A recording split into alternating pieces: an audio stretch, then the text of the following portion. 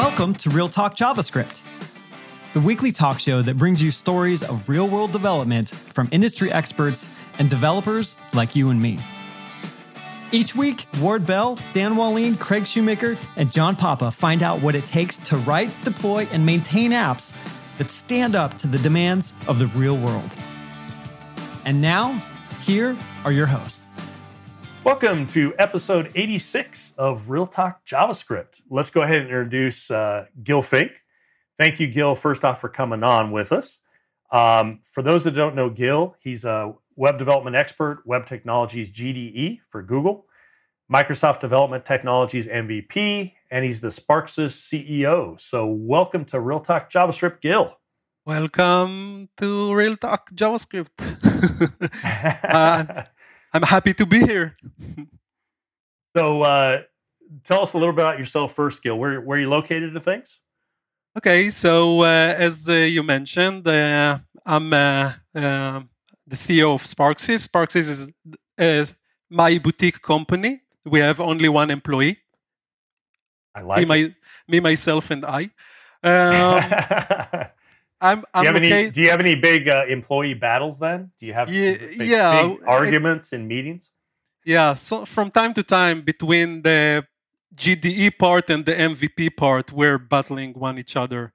So I'm located in Israel, working in the development for almost 20 years already. Done a few jobs before I became a freelance. Today I'm a freelancer.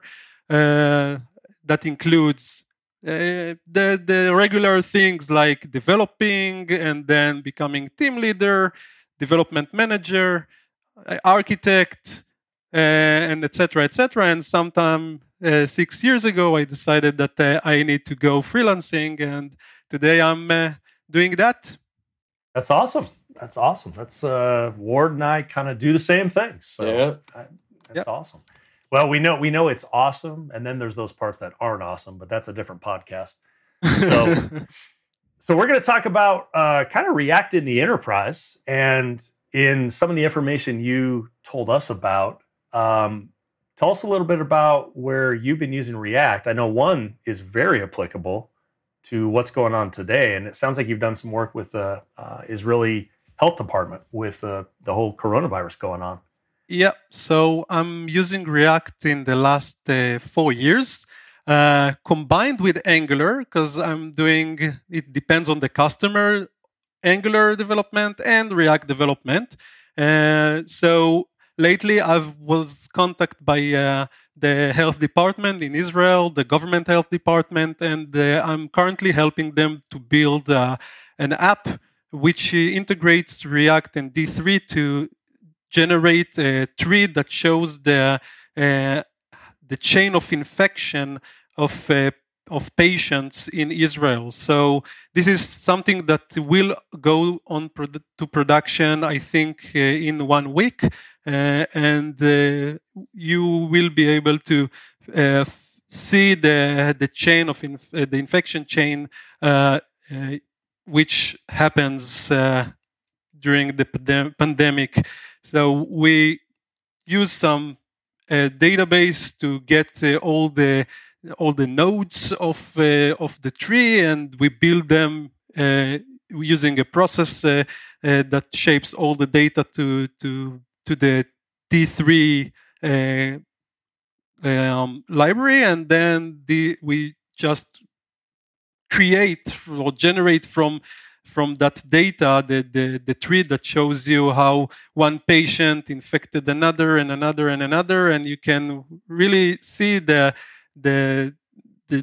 disease spreading, and it's like a horrible graph to look tree to look at, because it includes all the sick people and the data about people who died and things like that. But it helps the epidemiologics in the health department to understand how the disease is developing and to get or to do decisions. So decision makers in the government of Israel uses this application, and other measurements in order to understand how to shape the things that the government is currently doing, how to quarantine places or things like that. Yeah, yeah. Nice. So from a technology standpoint, you mentioned D3, which is awesome. It's amazing what you can build with that and some of the libraries. Did you write some just custom components that wrap D3, or do you use third-party D3 components, or what'd you do there? It's a custom component that wraps the entire D3 and generate the entire tree. And on top of that, there are components that we're using to filter the data, so the user can, pick the dates that he wants, start date, end date, and etc., etc., and or even this, if he wants to get the data about one city. Or another thing is data on countries that flights came with in some infection, corona infection, and things like that. So this part is helping us to break the data, because it's insane the amount of data in the tree, because currently we have something like 12,000 people who were infected in Israel. I guess that in other places there are more or less.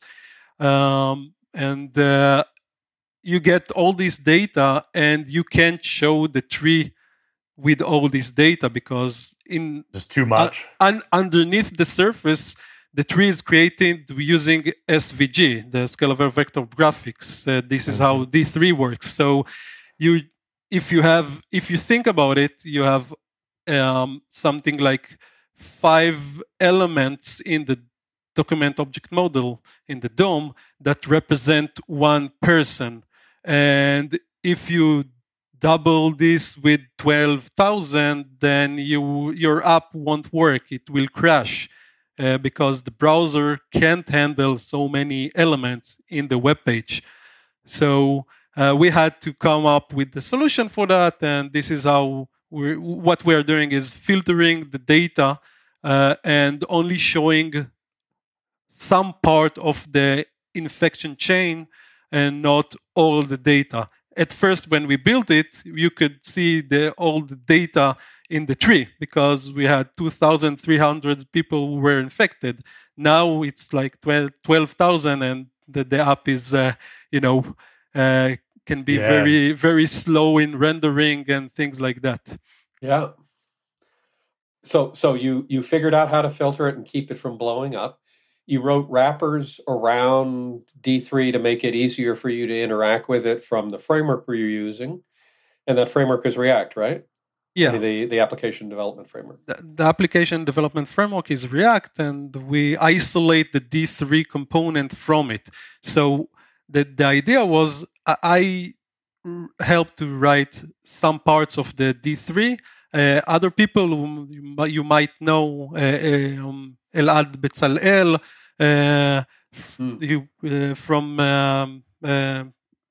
or even Uri Shaked were involved a little bit in this development. Nice. And then we after we created the entire thing, we gave it to the government. And they're using it as the source to show the epidemiologics, the data in a more fashionate way than what they had before. So this was just a bunch of you deciding to volunteer this project, and the government took it up, or were you commissioned to do it, or because actually no, it started as a initiative by Shai Resnick and Elad Betzalel and Benaya Peretz, and later on they wanted the government wanted to have this and maintained it, so I jumped into that and help them with that. So now I'm the owner of the entire D3 component, and I'm doing all the development.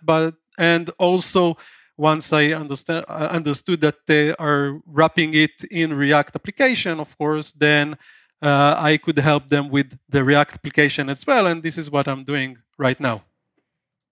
Let's take a break to hear from our sponsor. Hey, Ward, I was building an application the other day and I pulled in this really cool UI component, but it brought along a lot of dependencies with it. How do you deal with that? I don't like that, John.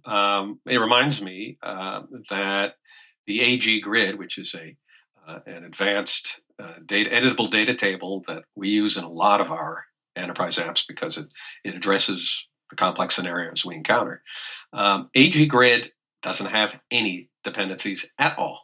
Zero dependencies. Well, tell me, why is that good? Like, what is the value of having zero dependencies? Well, it's wonderful not having to wonder if while I'm pulling that in, I'm also pulling jQuery in or Lodash or who knows what. In part because that's extra stuff coming over the wire. It's extra files that I don't know what they're all about. It means when my client security team has to evaluate this, they're evaluating AG Grid and not everything else that might be slipping in under the covers or something that we have to worry about there. It's great to see this day and age. You can have a zero dependency library that does something like complex data grid functionality. So all of you out there, do check out AG Grid at their website at ag-grid.com. And welcome back to Real Talk JavaScript with Gil Fink and Dan Wahlin and Ward Bell here, your hosts. Gil, I think we could do a really interesting talk sometime because I think a lot of people out there wonder how, with technology skills, wonder how they could contribute. And how they can make a difference because we're sitting here with our skills and we don't know what to do with them exactly. But that's a different radio show. Getting back to the technology. So what? Are there specific challenges or architectural decisions that you made in the way in which you make D3 work within React? Something we can learn about that? It's straightforward. The only thing that you need to be aware of is the rendering, because some of the content we use Memo to to wrap some content to not enable a lot of re-rendering or to make the thing more efficient. But in the whole, it's very straightforward. Right, that's the thing in React, right? You have to be very careful about telling it when to re-render. So and you need to understand that you have to be very efficient in your rendering. So this is something that you would like to not refresh the entire graph, for example, but sometimes you have to refresh the entire graph in D3. How do you do that and make sure that React isn't over, doing DOM? Like there's a whole DOM comparison. I don't think they call it virtual DOM anymore, but whatever they do for detection of that stuff. How do you sidestep that? So there are a few ways to do that. For example, you can control the updates. So you can, if you understand how updates work in React, then you can control that. Okay. Using memoization, for example, use Memo if you don't want to, or if you have some computed value that you don't want to repeat computing it, or using things like, I won't say caching because there is no notion of cache, but you will want to use the effects or use effects and to re-render them only if something changed. So you give the use effect, for example, the hook use effect, an array of things that you want to monitor in order to re-render or to rerun again the rendering. So you've mentioned, you said use Memo and use effect. So clear, these are, the word use is the telltale that you're making using advantage of React hooks. Yeah. So this is entirely a hooks-based thing. Are you using React classes at all, or is it totally just functions with hooks? So it depends on the customers. In this solution, I used hooks, but in other solutions, as I said, it depends on the customers. There are customers who have the entire application written with classes, and then I can come to those companies as a consultant, and I in the past used classes, so I know how to handle those as well. So it, as I said, it depends on the customer, because this is a brand new application that we created for the health department. Then we used hooks, but you can do whatever you want. Yeah, I can do everything that I want. And sometimes people do that, Gil, because it's the latest, greatest, and then they find out, oh, I wish I hadn't done that. So it's a great time to ask you, are you now with the real life experience instead of theoretical experience, are you a hooks fan, or do you think that is, I read that you should always use hooks if you can, and functional components rather than classes. Are you there, or do you feel that there is trade-offs? There are trade-offs. As a developer, I don't want black magic to do all the fancy stuff for me. I want to understand this dark magic. And this is why I try to drill down into the framework or the library that I'm using. So, as I said, there are trade-offs. You're losing some control over the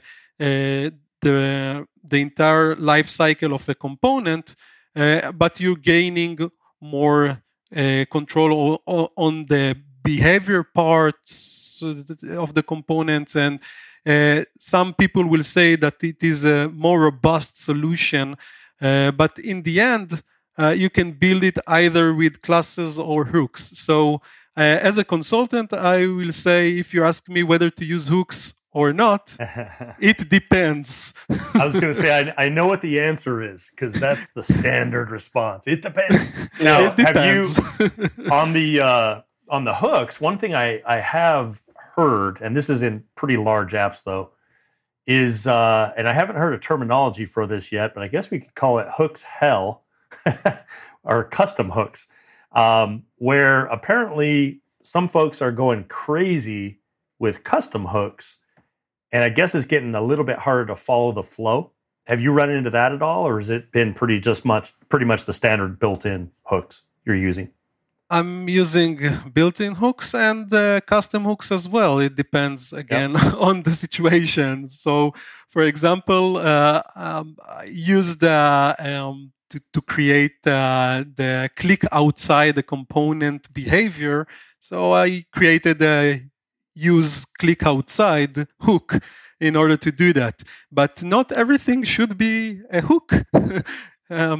It's not a silver bullet. It's not solving everything. And as you said, it can be very confusing to junior developers, for example, who come without any background and start working with React, to understand apps that or project that uses or heavy lift hooks like hell, as you said it, because it's. I'm thinking of DLL hell. Remember that? Yeah, I've been there and done that. but I'm not sure. I'm kind of curious because I know what DLL hell is, and that's usually like there's this thing and this thing. It's just being overwhelmed by the depth and the versioning there. But I have a feeling that hooks, whatever hooks hell is, and I don't know what it is, because you actually are encouraged. I'm encouraged to write. It's easy to write a custom hook. It's not hard. So where does it go wrong? What is this hell that we're talking? This special kind of hell? What happens? It's like every line of code in your component starts with use. Use X, and then use Y, and then use Z, and then whatever, and everything is like use. All the behaviors are out there in different places, and the component might look thin, but it is less cohesive to understand what it is doing or what is happening underneath, because you have so many hooks that you just don't know what is happening. You kind of lost track you- of. It's like herding cats. It sounds like you. Yeah.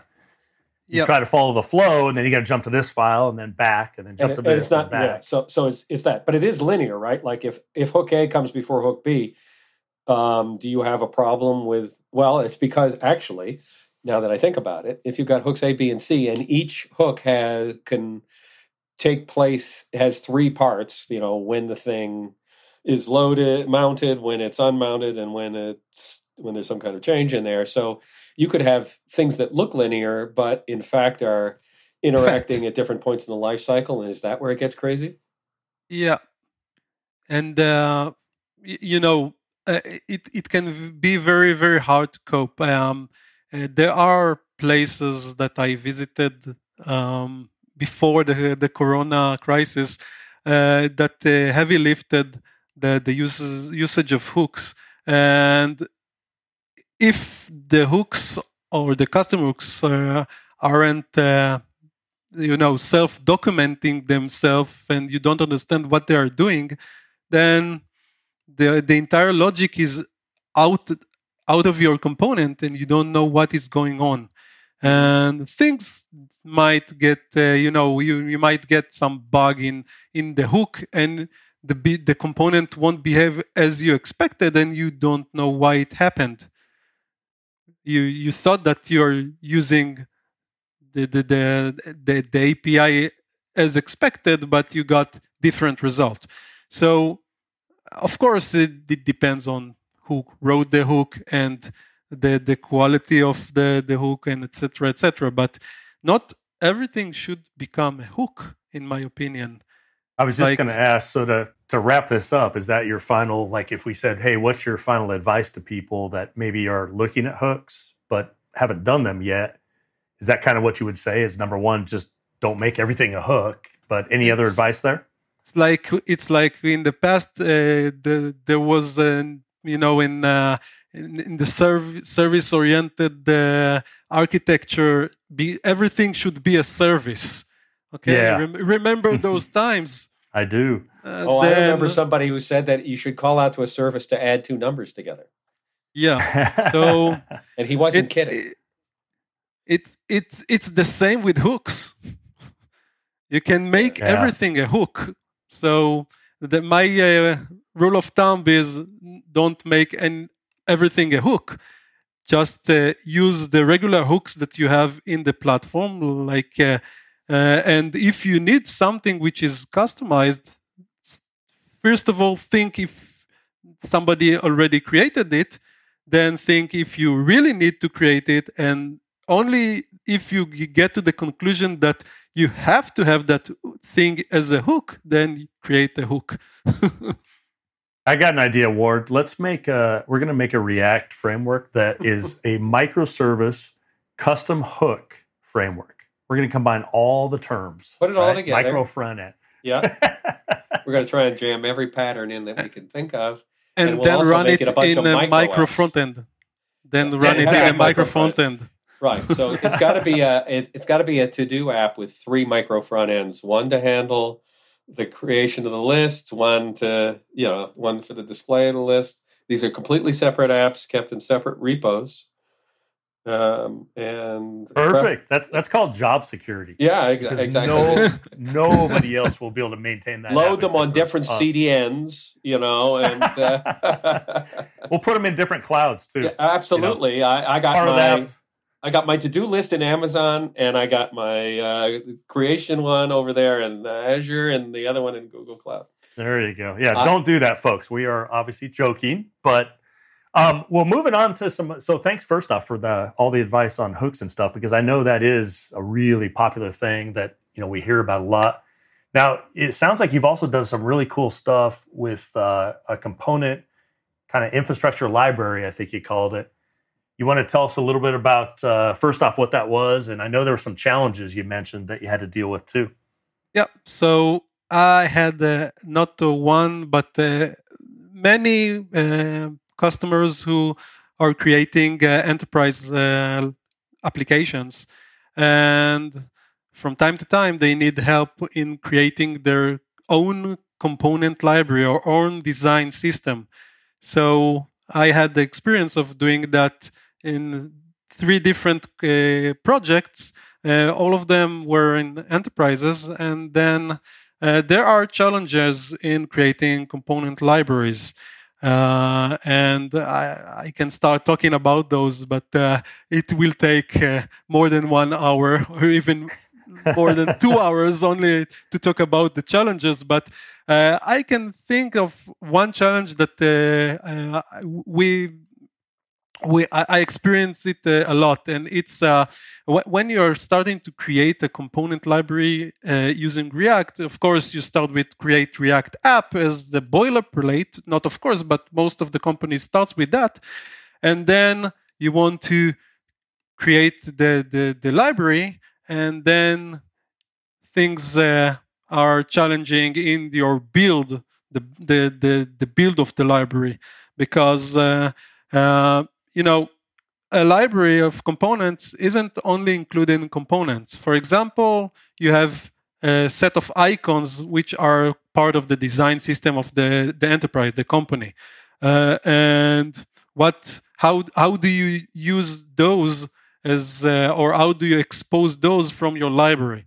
So, for example, you need to create a build step using, for example, npm scripts or something like that, and then you run some svgr command. This is something that I did twice in the last 2 projects to wrap those SVG icons that I got from the designer into a React component, and then expose those from the library as the icons of the library.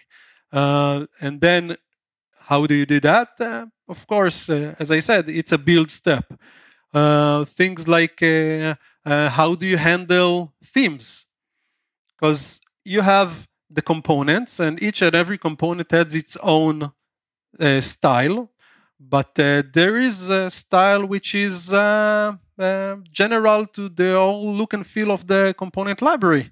So how do you handle the build of that style and then create the opportunity to the component library users to adapt your theme or other themes that they will want to create? So this is another challenge that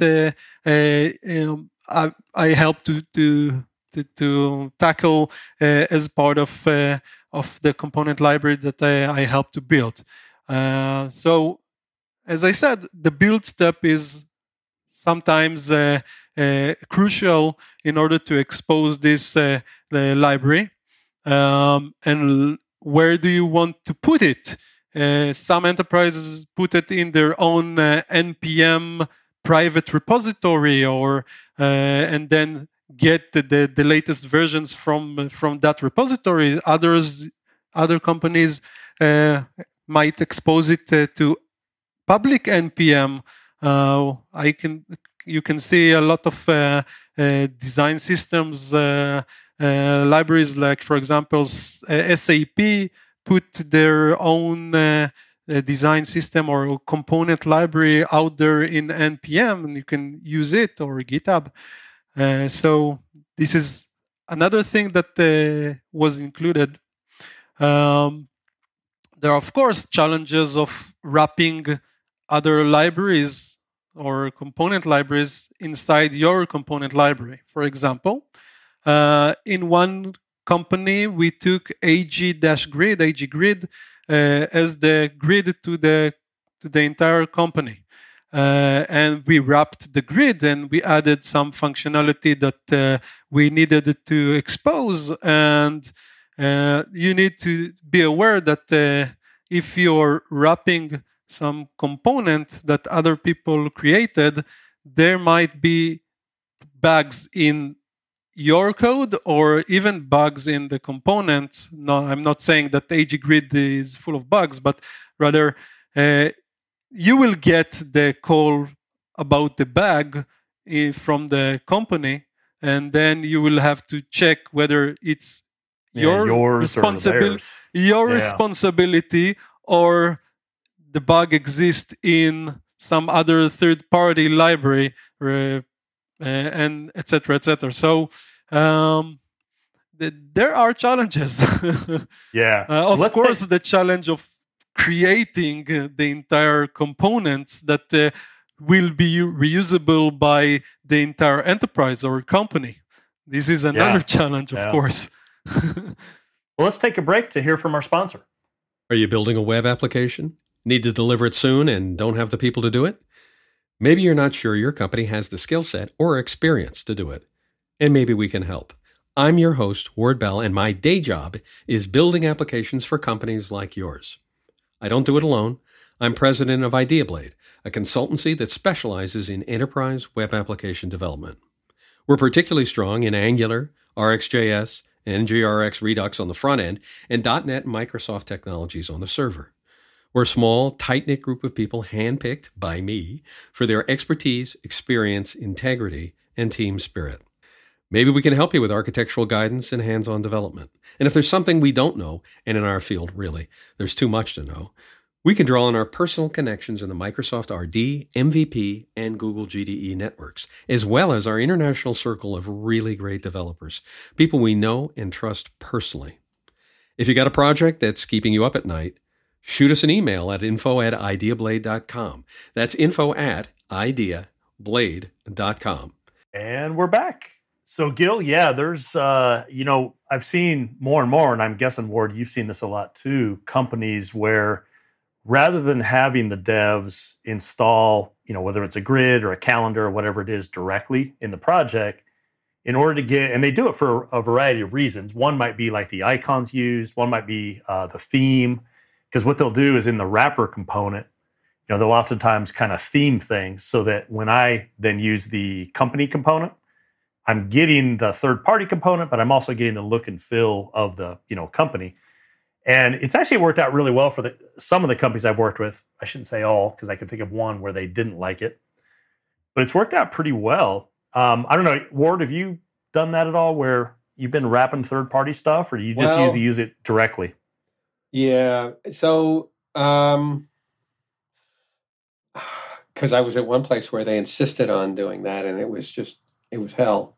Cluster, yeah. Because you got suddenly layer on layer and layer, and I would say that the other approach, which probably we've taken, is that more often is that we themed it externally.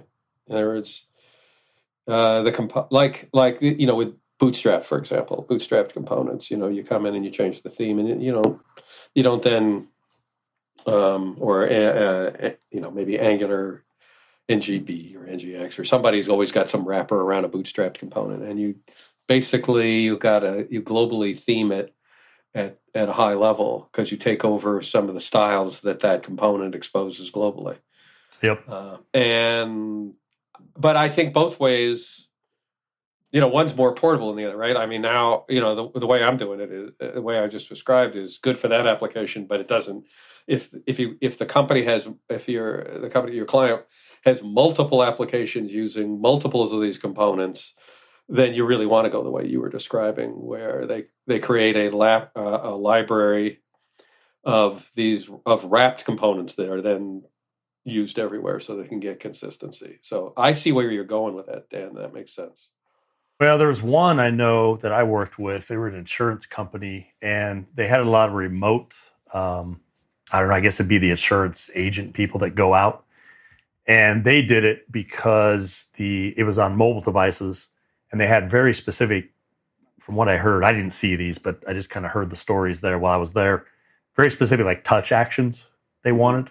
Yeah. And so they would wrap the third-party stuff, and then their custom components, would add the touch. So, and that makes sense. That, in other words, if you've got to change behavior, you got to do that. But styles is where things get really squirrely for me.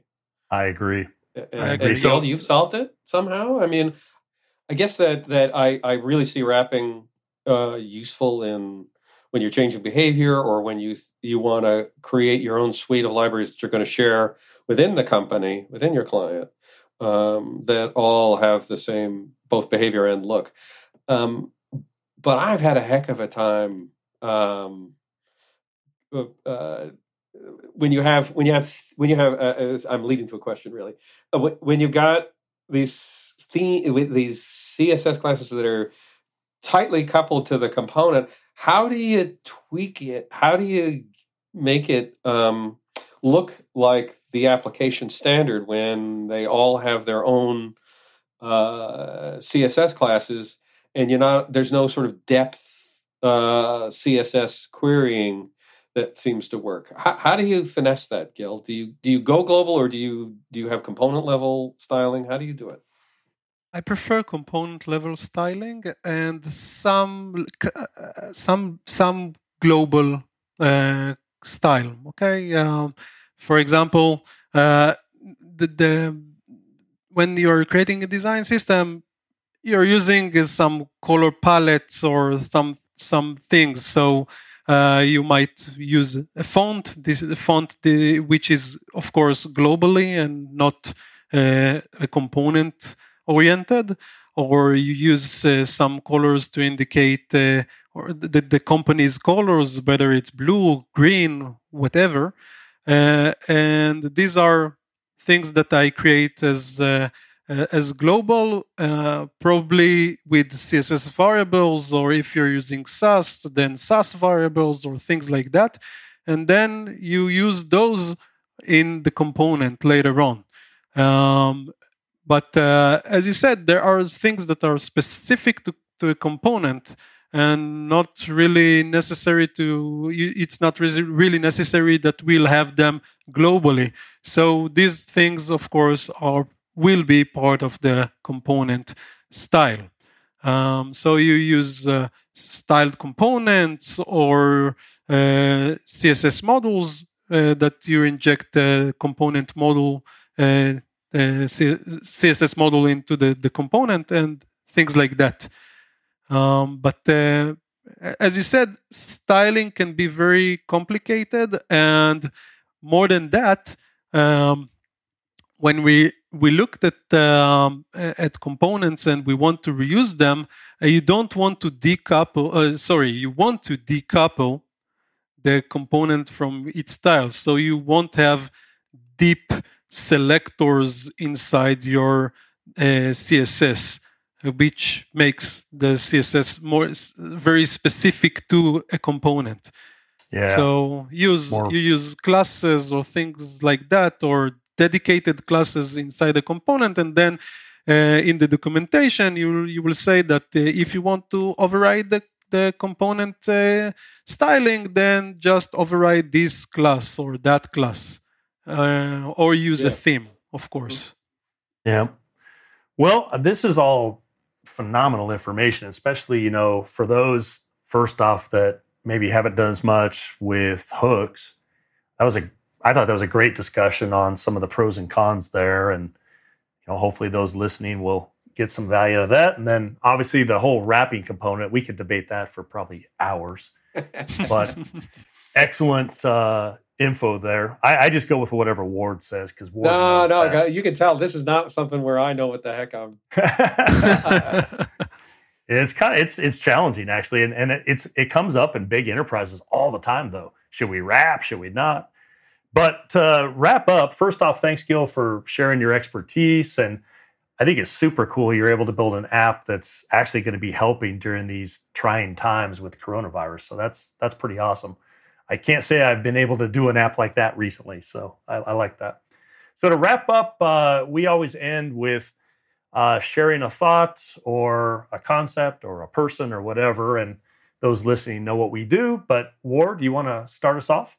Well, before we got together, I watched this amazing documentary on the history of the Spanish flu, and so I'm going to, which was really, I think, should have been called the 1919 flu because it had nothing to do with Spain. In fact, it started in the Midwest in the U.S. on a pig farm. And nobody knows that. Anyway, it's a fascinating documentary. I put the link in the show notes, and it'll scare the hell out of you. But maybe that's a good thing. And Gil, you have anything you want to share? It could be anything you want on an idea, a person, a concept you want people to know about. I want to share something that some of you probably don't know. There is a new playground that Uri Shaked created called Walkwi that teaches how to use Arduino.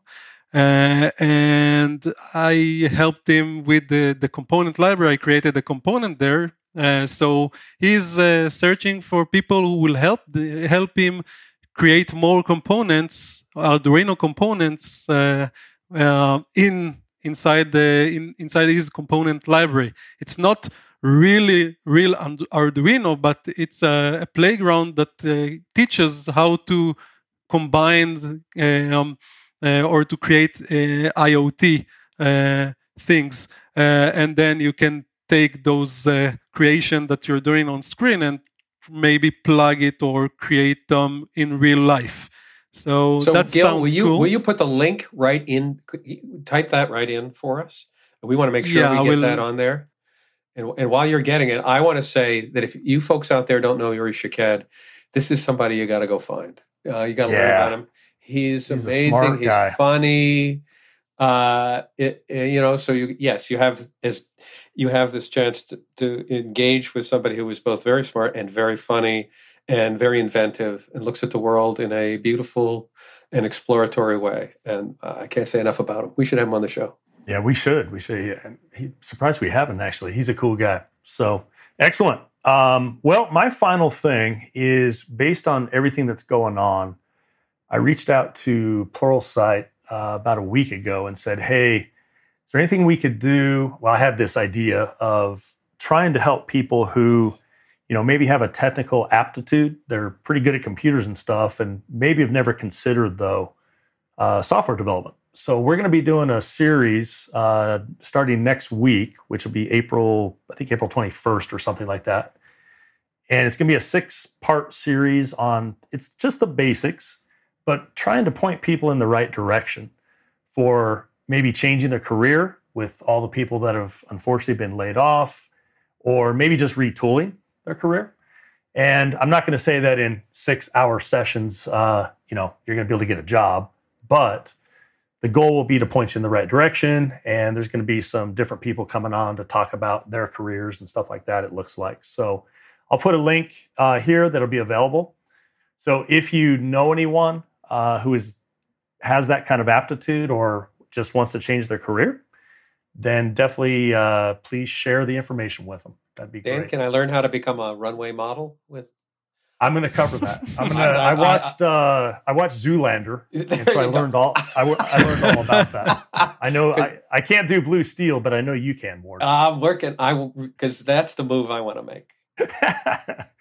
Well, thanks, guys, and thank you, Gil, specifically for taking your time to come share your knowledge. That was awesome. Ward, always great to talk with you. And everyone else listening, check back every Tuesday for the next episode of Real Talk JavaScript.